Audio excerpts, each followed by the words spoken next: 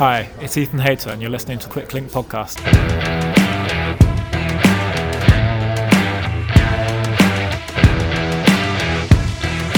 Hello and welcome to Quick Link Podcast show 481 for Tuesday the 26th of April, your daily microdose of pro cycling news from tarmac, track and between the tapes. The 6th World Tour Stage Race of the year began today, as the 75th edition of Tour de Romandie began with a prologue in Lausanne. We'll come to that later on, round up a few things we haven't covered over the weekend, and also hear a training diary from Callum Macleod. Happy birthday today to Movistar lead-out man Albert Torres, to former French junior champion Kevin Vauquelin, who races for Arkea Samsic, to Bardiani's new signing Alessio Martinelli, he took a silver at Junior Road Worlds just 3 years ago, and to Charlie Wegelius, he's DS with EF Education. Today they turn a combined age of 118. So we'll start with some track news now it's all over. Time to take a look at the opening round of the UCI Track Nations Cup held in Glasgow this past weekend. 18 medal events over 4 days of racing, so we'll barrel through them. World champion Harry Lavreyson beat Matthew Richardson in the men's sprint final, with Australia taking the team sprint over France. In the women's version, Kelsey Mitchell was victorious over Laureen van Reysen, and Canada beat the Netherlands in the women's team sprint for gold.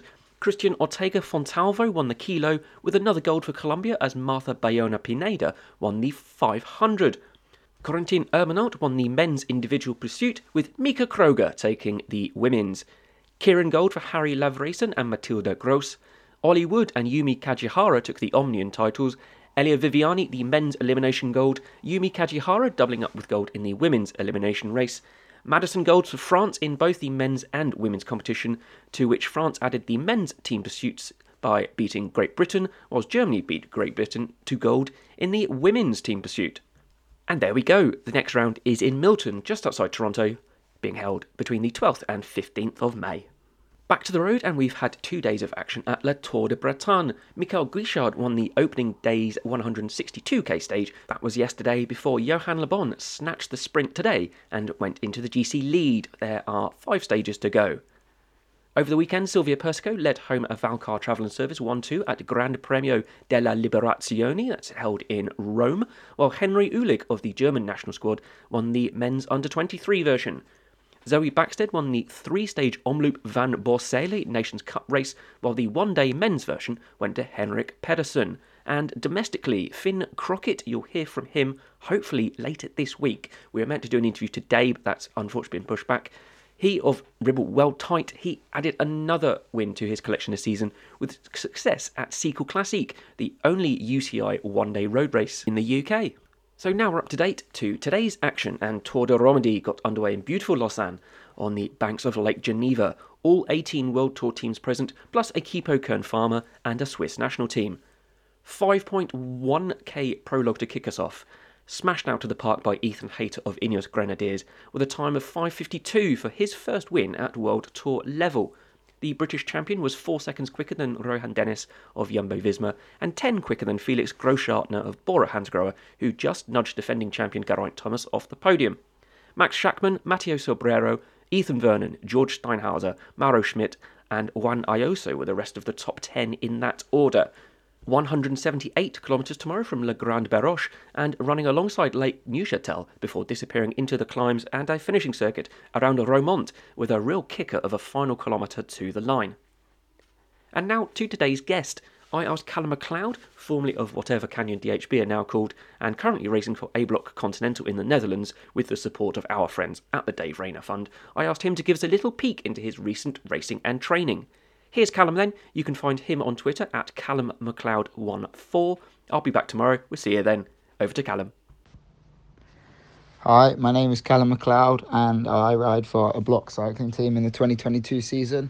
I'm a Dave Rayner supported rider and I've been out in Europe for the start of the year and have just come home for my first UK race of the year. My year started in Turkey.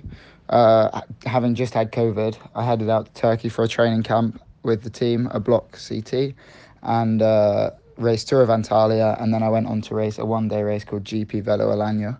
Antalya wasn't great, personally. Didn't really have the results I was wanting or expecting, but 3 weeks after COVID, I couldn't really have expected any different, unfortunately. But then I had a week more in the legs and went to GP Velo Alanya and finished 12th. And 3 of us from the team were 2nd, 9th and 12th. So I think that was a step in the right direction. And then I came home from there and raced Dorpen Omloop Rookfun, which wasn't ideal, with a mechanical problem about 70k into the race, which just left me chasing all day. And then I've had a pretty solid block of training and my legs have started to come back under me. And the feeling's getting much better now, so I'm really looking forward to the upcoming races. I raced Volta Limburg and made it in the front group until 160k, and then my legs just completely fell off. I think due to a lack of feeding and hydration on a day that was incredibly bleak, 4 degrees with rain and snow. So it wasn't a particularly easy day to get it right, and I definitely didn't. But I'm super motivated for the rest of the year. I've got... what do I have up next? I think the calendar hasn't been 100% confirmed as to what I'll be racing, but I've got a lot of stage racing this year, and things seem to be getting back underway after having a couple of years out with COVID. It's been really nice to get to know my Dutch teammates well, and I've really enjoyed the process so far this year. I think it has the potential to be the best year yet for me, and I'm still seeing a lot of progression in my riding. So I'm really looking forward to seeing what I can do with the races that really suit me in the year coming now. Hopefully I can start to show my worth as a rider and see where that takes me. But I'd just like to say a massive thanks to the Dave Rayner Fund for supporting me during the 2022 season, and I'm looking forward to seeing what I can do with what's to come. I'd just like to say a massive thank you to the Dave Rayner Fund for supporting me in 2022. It's a massive help towards the cost of living abroad and living with the team, and also just allowing me to go out there and race for the year. Also a massive thank you to A Block for taking me on, the team, and for the opportunities that they've given me so far this year already, and the ones that are upcoming. It's really shaping up to be my biggest year of racing so far since I turned junior, and I'm really grateful for that, because I think with a lot more racing it will help me take my level up, and the depth that I'll get as a rider will become a lot more.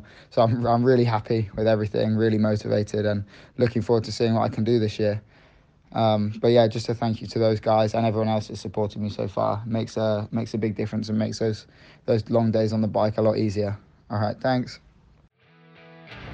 You've been listening to Quicklink Podcast, your daily microdose of pro cycling news and results. You can find us across social media at QuicklinkPod, or you can contact us by emailing show@quicklinksports.com. You can support this show by using the code QUICKLINK when you shop with veloskin.cc for all your chamois cream and skincare needs, and also at efswheels.com, where UK customers can get themselves a full set of tubeless ready full carbon wheels for under £500. Share the show, and we'll be back with you tomorrow. Bye now.